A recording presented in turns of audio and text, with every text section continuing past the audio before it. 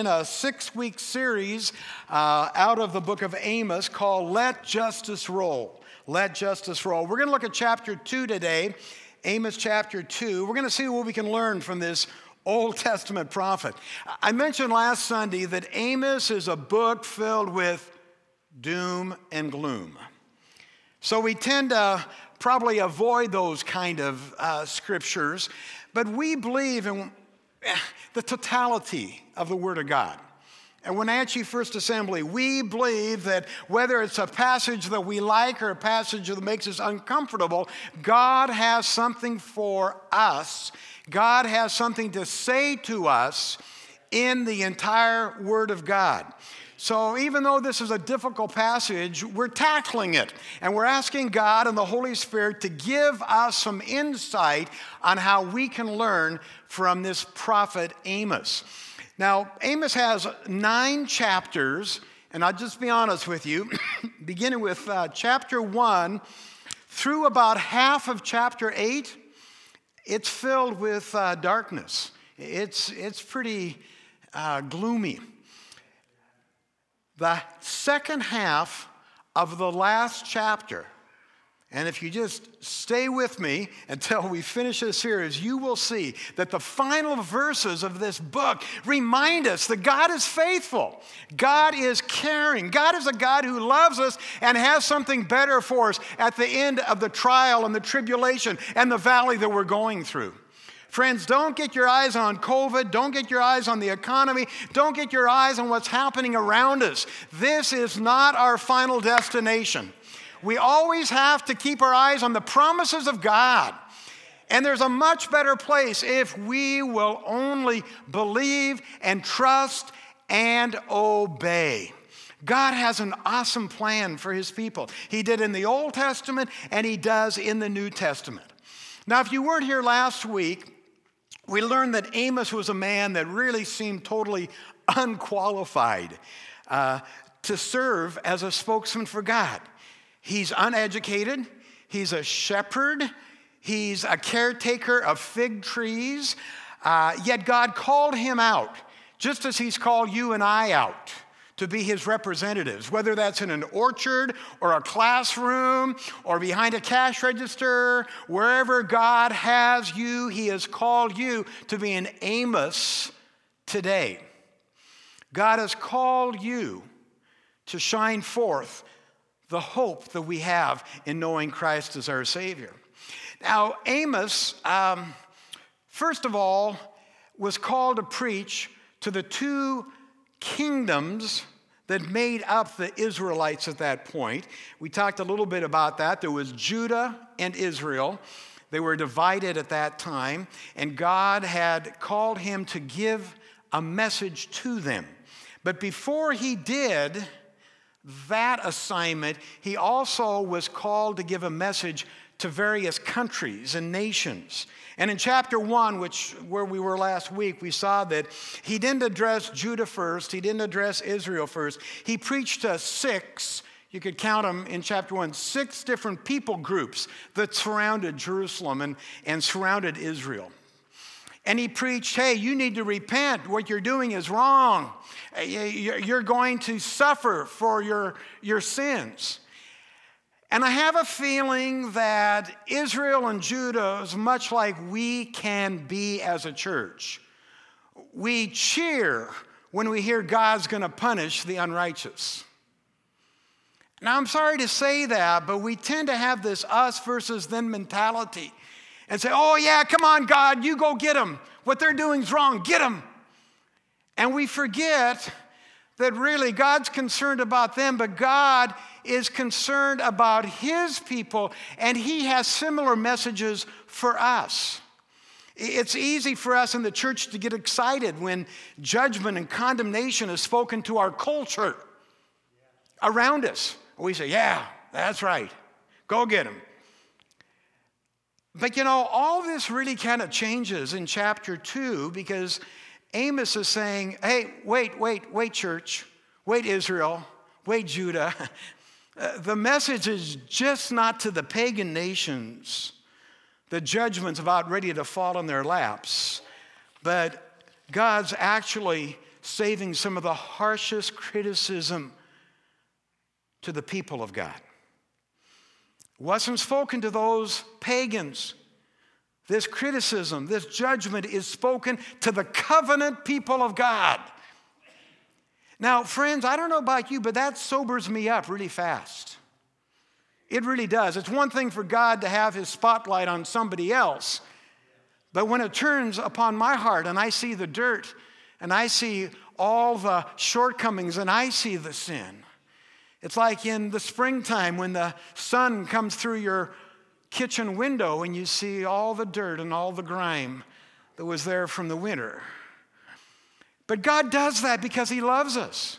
He's concerned about us. He's especially concerned about his chosen people. And he's not pleased when we who know his word, when we who have experienced his grace and his mercy, turn a blind eye. And we follow the ways of our culture. We follow the ways of the crowd. We get caught up. And in fact, what the people in his day, the day of Amos, was very much like the New Testament people that Peter spoke to. 1 Peter 4, let me just, before we read Amos 2, 1 Peter 4:17 says this, "For the time has come for judgment." Now notice there's no period there. We could say, yeah, judge the world, just the injustice. It says, "For the time has come for judgment, comma, and it must begin with us." God's household. And if judgment begins with us, what terrible fate awaits for those who have never obeyed God's good news. So today's a hard message, and it's for you and it's for me. And I want you to be open to what the Holy Spirit wants to show us. Because God has such a path of blessing, a path of peace, a path of joy for us if we are aligned with his principles. Amos chapter 2, we're going to read pretty much the whole chapter. I want to begin with verse number 4 today. And as I mentioned last week, I'm using the New Living Translation because this is really hard scripture, and so I wanted to use not a paraphrase, but a translation so it's accurate, but I wanted to use one that was real easy for us to understand. This is what the Lord says. "The people of Israel have sinned again and again, and I will not let them go unpunished. They sell honorable people for silver and poor people for a pair of sandals. They trample helpless people in the dust. They shove the oppressed out of the way. Both father and son sleep with the same woman, corrupting my holy name. And at their religious festivals, they lounge in clothing their debtors put up as security. In the house of their gods, they drink wine bought with unjust fines. But as my people watched, I destroyed the Amorites, though they were as tall as cedars and as strong as oaks. I destroyed the fruit on their branches and dug out their roots.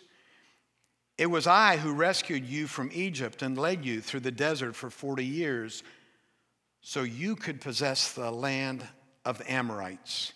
I chose some of your sons to be prophets and others to be the Nazarites. Can you deny this, my people of Israel? Asked the Lord. Pause for a minute and think all the things God has done for you in your lifetime. Can you deny the love and the grace of God?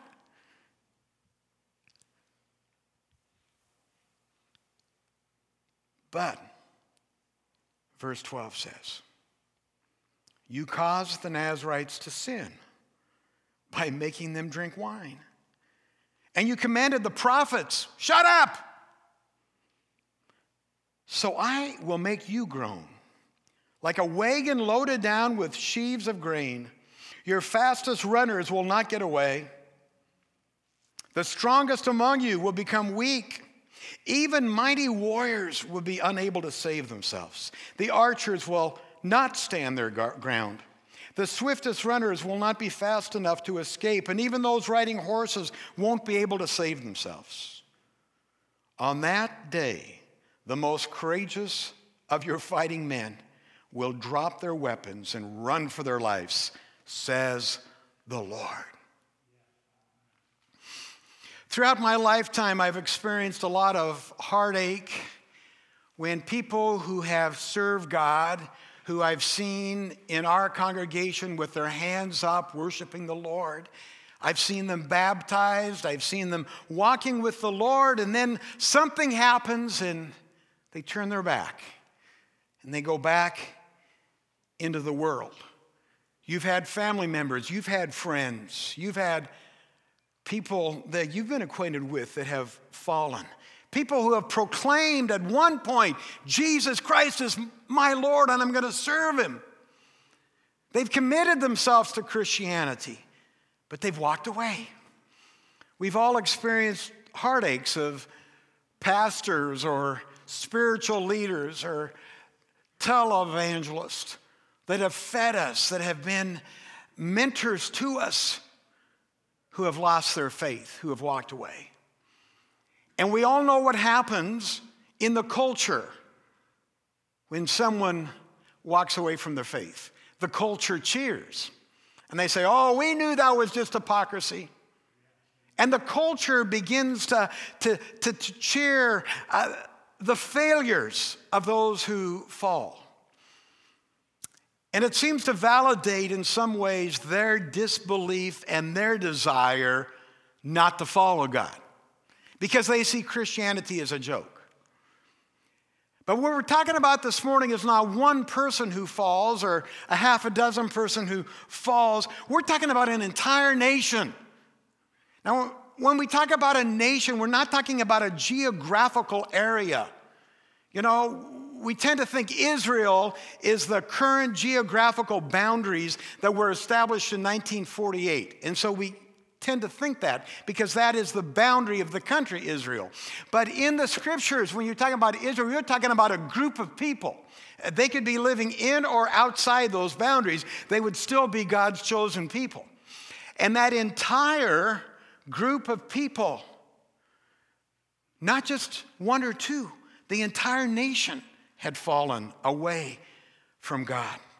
And what Amos was dealing with was really a spiritual free fall of an entire nation. Oh, they still went through their rituals.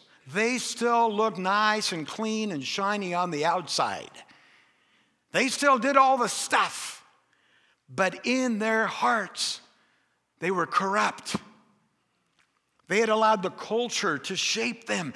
They were in what I called a spiritual free fall because they were unwilling to change their heart, their way. And that's why God told them the judgment was coming. It wasn't that they were disobeying all the outward laws. It was their hearts that were corrupt. And that's why I've entitled this message, Free Falling. Free falling. Man, God had been watching them and had seen transgressions. What does the scripture say? Again and again.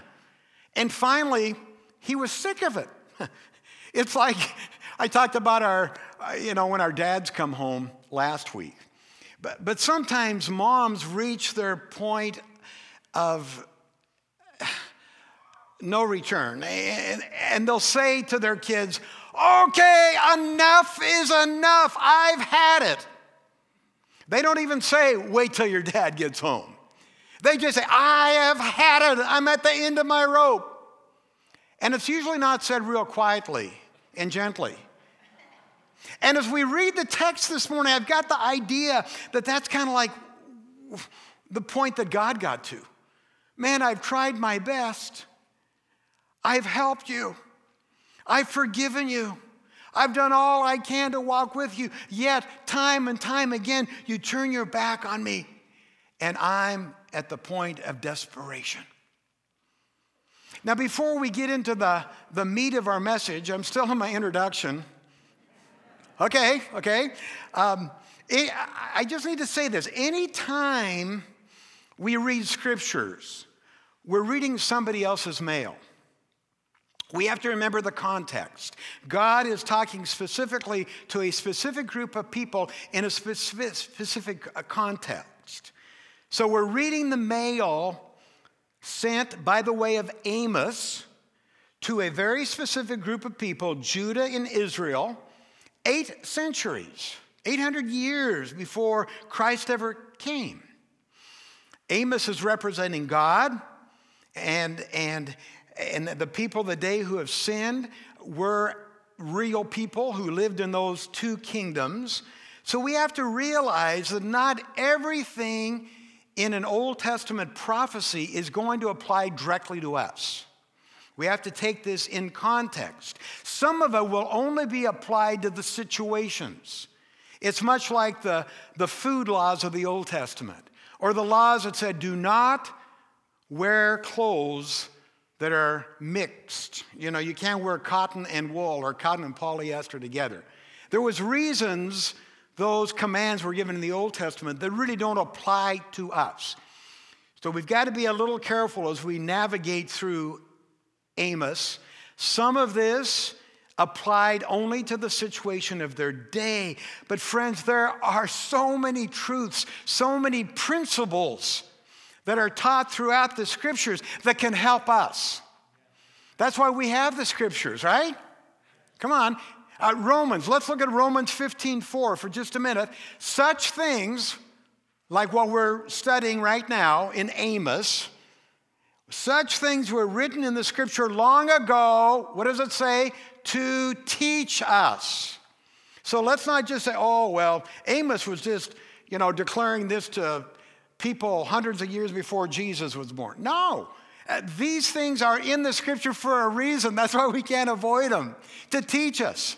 And the scripture, it says, will give us hope and encouragement as we wait for God's promise to be fulfilled. So what can we learn?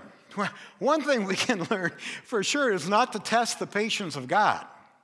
I mean, seriously. We tend to get a little loosey-goosey sometimes with our relationship with God. Like he's just our buddy. He's like our friend. He's like that one that has so much grace that it doesn't matter how we live our life. But friends, that's not a biblical view of who God really is. It's part of who God is, but not an entire view. So we've got to ask ourselves this morning some hard questions. Are we, and I want you to personalize it, am I in a spiritual free fall? You might come to church every Sunday. You might be involved in ministry. I'm just saying, your heart, is it aligned correctly? Could you be in a spiritual free fall? Could I be in a spiritual free fall? We can look in the book of Amos. I think there's four lessons here regarding how we can avoid falling. Because we don't want to be free falling. We don't want to be going through the motions. Man, we want God to move in our midst. We want to put God number one. So keeping from a spiritual free fall, 4 things I've extracted here. Number 1, we need to elevate God's word to its proper place. Elevate God's word to its proper place. Look at the very first verse I read, Amos 2:4. This is what the Lord says, the people of Judah have sinned again and again. I will not let them go unpunished. Here it is. Listen. They have rejected the instruction of the Lord. It is easy, friends, for me, and I'm sure it's easy for you, to pick and choose the things that you want out of the Bible. And to ignore those things that convict us. Friends, in order to avoid being in a spiritual free fall like Israel was, we need to elevate God's word to its proper place. And we need to ask ourselves, what's true of us regarding God's word? Do we see God's word, the Bible, as something that we can set aside? Say, well, that was for a different time. Or I'm just going to be led by the Holy Spirit. I don't need that. Do we set it aside?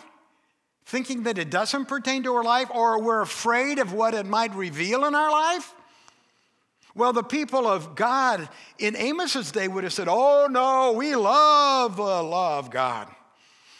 After all, we recite it in the synagogue every Sabbath. We order our lives according to the law of God. You can't say that we rejected it. Yet God said to those people, you're just going through motions. See, being around God's word isn't good enough. You can know God's word. It's still not good enough. You need to let God's word speak into your life to form your behavior. If you're taking notes, there's 4 D's right now, test that we can give ourselves if we are elevating the word of God or if we're ignoring it, like the day of Amos. The number 1 D is delight. Do we delight in the word? The Bible says we should delight in the word of God. The psalmist says that over and over again. Do you enjoy your time in the word? Or is it just drudgery? Is it easier for you to watch a good sitcom on television or get into a sporting event than the Word of God? Is the Word of God really something that you delight in? Maybe you read the Word of God, but it's only when bad things happen in your life. You know, when you're kind of pushed towards Scripture because of circumstances? Or do you delight in it? It should be like honey to us. It brings life to us. The second D is the direction test, along with the delight test. The people of Judah did not see the law as important for their lives in how they should conduct their lives. They were taking advantage of people. They were being unjust. We read about all that. Psalm 119, mark this down, Psalm 119, 105 says, your word is a lamp to guide my feet. It's a light for my path. You can't just be a hearer of the word, you need to be a doer of the word. That's what James says. Are we applying it? We can delight in it, but is it setting our direction? As you were making decisions this past week in your life, in your business, in your family, did you ever stop and say, I wonder what God's word says about this? That should be something that we are constantly asking ourselves. Well, what does God's word say about this? The third D is the dependence test. If we need a light to our path, that kind of implies if we don't have it, we're going to be in darkness, right? In other words, we're lost without God's word. If we're truly lost, futile in our own thinking, as the Bible says, then what does it say about those of us that maybe haven't opened our Bible since last Sunday or the last time you were in church? Man, this is spiritual nourishment. Just as our bodies need water, our spirits need the Word of God. We need to delight in it. We need to let it direct us. We need to depend on it. And the final D is do it. The do it test. Just do it. As Nike says, do it. Are you a hearer or a doer of the Word?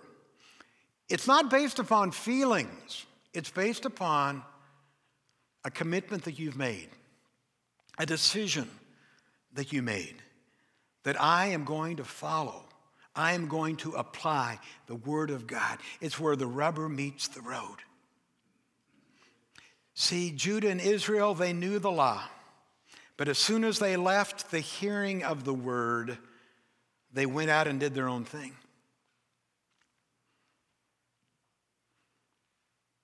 I've done that.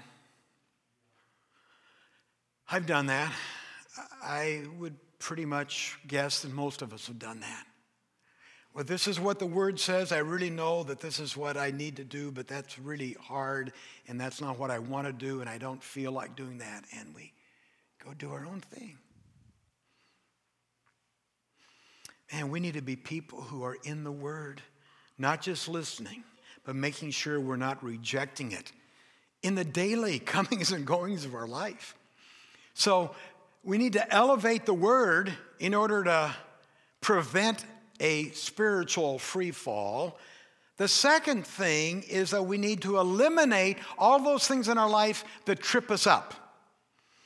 See, Amos, in a way, was acting as a prosecuting attorney here.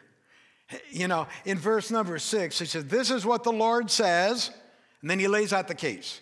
"The people of Israel have sinned again and again."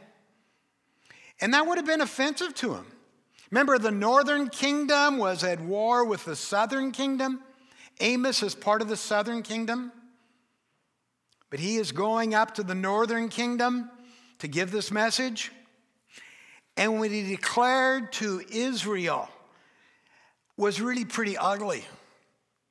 And he was an outsider.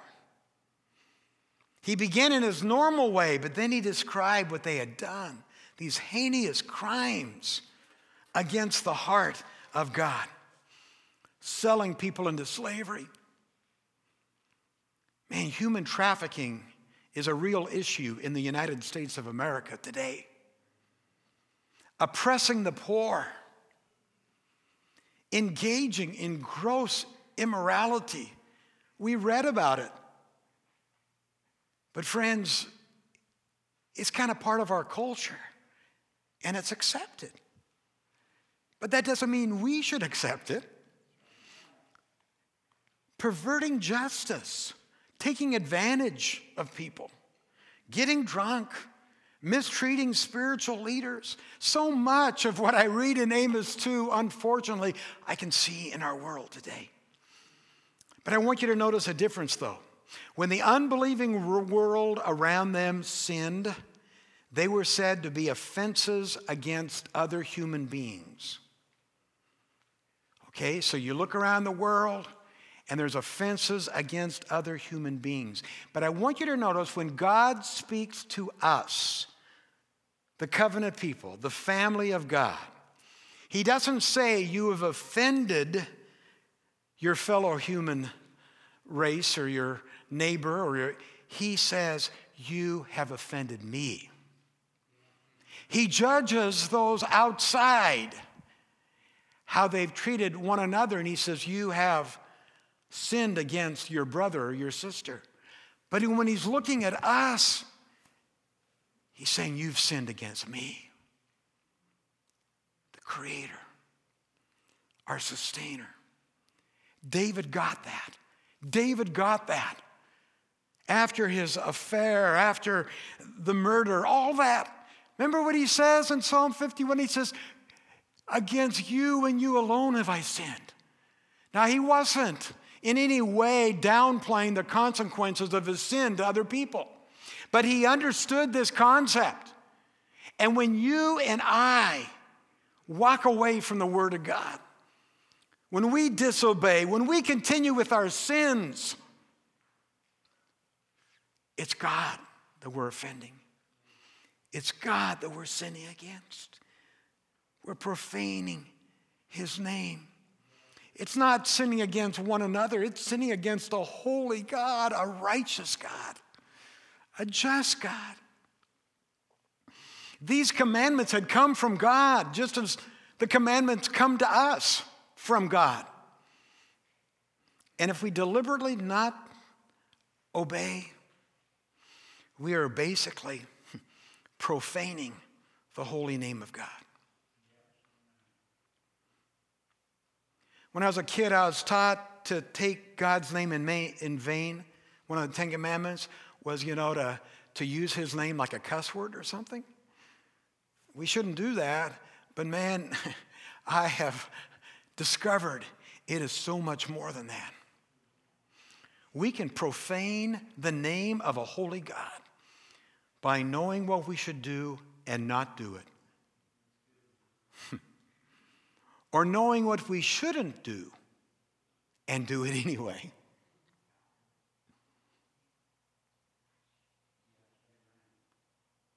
I want to pause for a moment right now. I want to ask this question. In what ways might we be profaning the holy name of God? Just take a moment. Maybe close your eyes. Oh, Holy Spirit, we don't want to profane God's holy name. Show me anything in my life that's wrong. It's against your will, against your commandments. Show us, God, so we can walk in holiness and righteousness.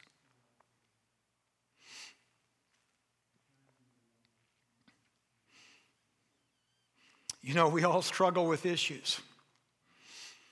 And sometimes we need to ask ourselves, how does God see this? Am I embarrassing God? So often we tend to look at somebody else's sin and say, well, at least I'm not doing that. No. We need to say, God, it's against you. What sins in my life are affecting my relationship with you? And then acknowledge that. And then believe God has something better for you and commit to doing God's will and not yours. He'll pick us up time and time again.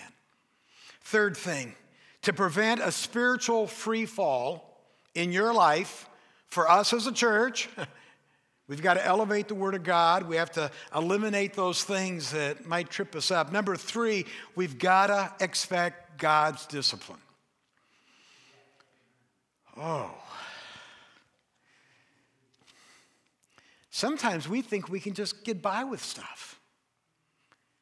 And sometimes we can get by with stuff for years and years and years. You might even go to your grave with secrets that your spouse doesn't know. But friends, unless you take care of those things, make sure your sins will find you out. God knows. Those things done in secret will be shouted from the mountaintop.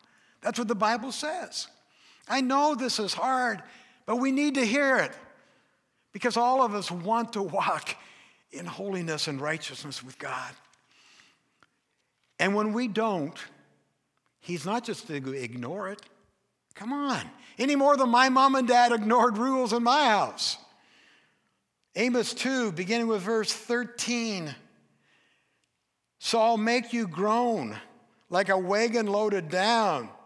Your fastest runners will not get away. Your mighty warriors will be unable to save themselves. The swift, and he goes on and on. There's a simple equation here.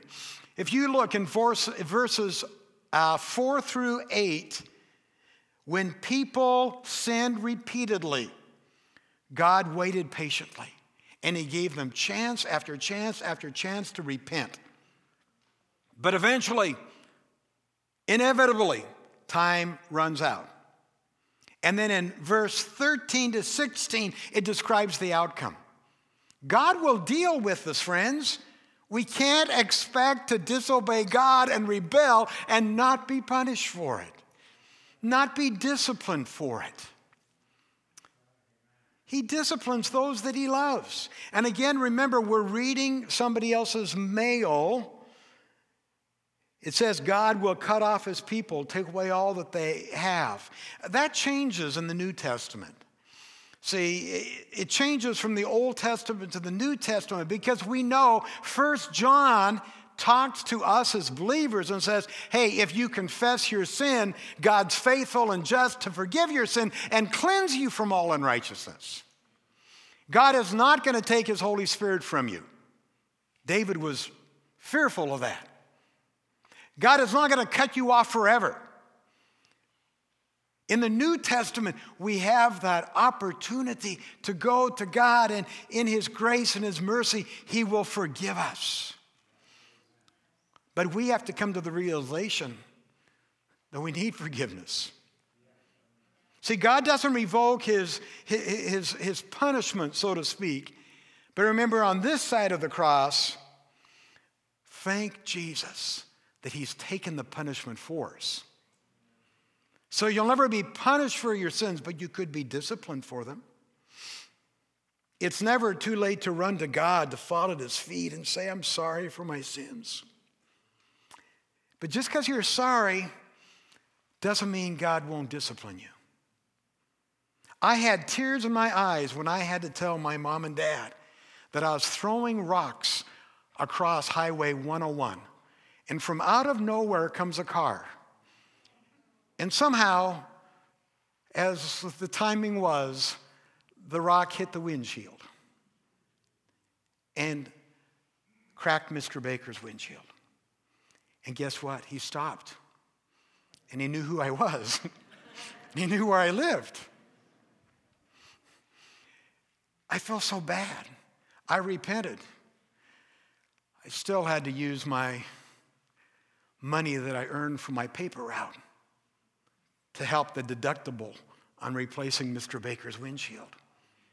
There was still some discipline. There was still some consequence. It wasn't a matter of forgiveness, and it wasn't even punishment. So God does discipline us. Hebrews 12 tells us all about that. He disciplines because it humbles us. God told the people in Amos 2:13, "Behold, I'll make you groan, press you down in your place." James 4:6 says, "God opposes the proud, but will give grace to the humble." God's discipline humbles us. Here's a great truth that we're reminded of as New Testament Christians. Maybe you've rebelled. Maybe you're thinking, I've got these things that I should deal with, but I haven't. So now all I have is judgment, hellfire and brimstone. That's not it. Remember the story Jesus told in which God is like a father whose son rebels, runs off, wastes all his money and resources. And when he reaches the point of desperation and he repents and he runs back to the father, the father runs out the driveway with his arms wide open. He doesn't say, "Get out of here, you had your chance." And I want to assure you that if there's things in your life that you need to deal with, sins that you have been ignoring, and the discipline comes, I want you to know God is there to forgive, to give you grace, to give you mercy. See, God's discipline is intended to be part of his love for us. I didn't understand that when my mother got the wooden spoon out. But I've never been arrested. I've never been in jail. Maybe that's because I learned early about consequences of disobedience. You know what I'm saying? It was for my good, and it was out of the love of her heart. Okay, I'm out of time, and I got one more point. Thank you. Who said that? Bless your heart. Thank you, Melody. I promise I won't go too much longer. The fourth thing, to keep from falling spiritually, express thanks to God for his faithfulness in your life, even when you're not faithful. And this is really important. And you noticed it here, God reminded in Amos 2, "I've been faithful to you. I led you out of the desert. I've done these things for you time and time again." And I think back in Amos chapter 2, one of the reasons God's so upset and angry is that he had remained faithful to them this entire time. Wasn't I the one that destroyed the Amorites? Wasn't I the one who brought you out of Egypt? Wasn't I the one that raised some of you up to be prophets and Nazarites? And I did this for you. Remember my faithfulness. If you want to be sure that you don't slide into a spiritual free fall, I want you to pledge every single day to express gratitude for what God has done for you, for his faithfulness in your past. Whether you've been faithful or not, God's been faithful to you, and he'll continue to be faithful to you. Above our fireplace in our home, we have a painting in Lamentations 3. I think it's verse 2 is on there that says, Your mercies are new. Great is your faithfulness. Your mercies are new each morning. I love that. Great is his faithfulness. Amidst all the condemnation here, amidst all the gloom and doom, we serve a loving God, a patient God, a compassionate God, and a faithful God. And if you remember that, it'll help you from slipping from the free falling that Israel did. Although maybe we've been faithless, and we have, he's given us a new day. Although sometimes we get upset, we even shake our fist at God. We've got to remember he's the one that gives us life. He's the one that gives us breath. He's all we need. He has promised us eternity in his presence. He gives us peace and joy in the journey. You can have peace and joy in the midst of whatever you're going through. All he's asked is, hey, stop and remember who I am and how I'm involved in your life and how faithful I am. We need to see God for who he is, compassionate, merciful, giving us great opportunities. And today, friends, is a great opportunity for all of us, including me, to just allow the Holy Spirit to show us any sin, anything in our life. God's not going to turn his back on it. It's an invitation to his grace. We'll be more sober next time we're tempted when we think about God's judgment and the sin that would interrupt that fellowship with him. God's judgment will come. Hebrews tells us it's a terrible thing to fall into the hands of the living God. But if we turn to him, if we repent, if we pursue the life God wants us to have, elevate the word, and get rid of those things that trip you up. That's so important. Remember, God will discipline you for your rebellion. But let's remember, God's faithful. He's faithful to us. He's shown us his faithfulness time and time again, and he'll continue to be faithful to us in the future. Let's stand together. Lord Jesus, I thank you that we can learn some things that we can apply to our life out of the book of Amos. And God, I thank you that you are a just God. I thank you, Lord, that you don't turn your eye away from sin. Whether it's the sins of the world and the sins of the culture, or whether it's my sins or the sins of churches. God, I pray today that we will be encouraged as we leave this place, as we reflect upon the faithfulness of God. And I pray that throughout this week, that you will speak to each and every heart, Lord, of things that we need to take care of. That we might lay on the altar our favorite sins, the feeling of unforgiveness that helps us to remain in control, even though you're asking us to forgive. Those little things that don't seem like we're stealing, but it really is dishonest. Lord, whatever it is, God, I pray that you will love us enough to bring them to our attention so that we can repent, so that we won't fall into a spiritual free fall. And God, I thank you that you are faithful to those of us who will call upon you, who will trust in you. You're a faithful God, and we thank you for that. Thank you for your faithfulness in the past. Thank you for the faithfulness through the last couple difficult years. Thank you for your faithfulness in the years ahead, and help us to keep our eyes upon the promised land that you promised. In Jesus' name. Let's sing this final song together, shall we?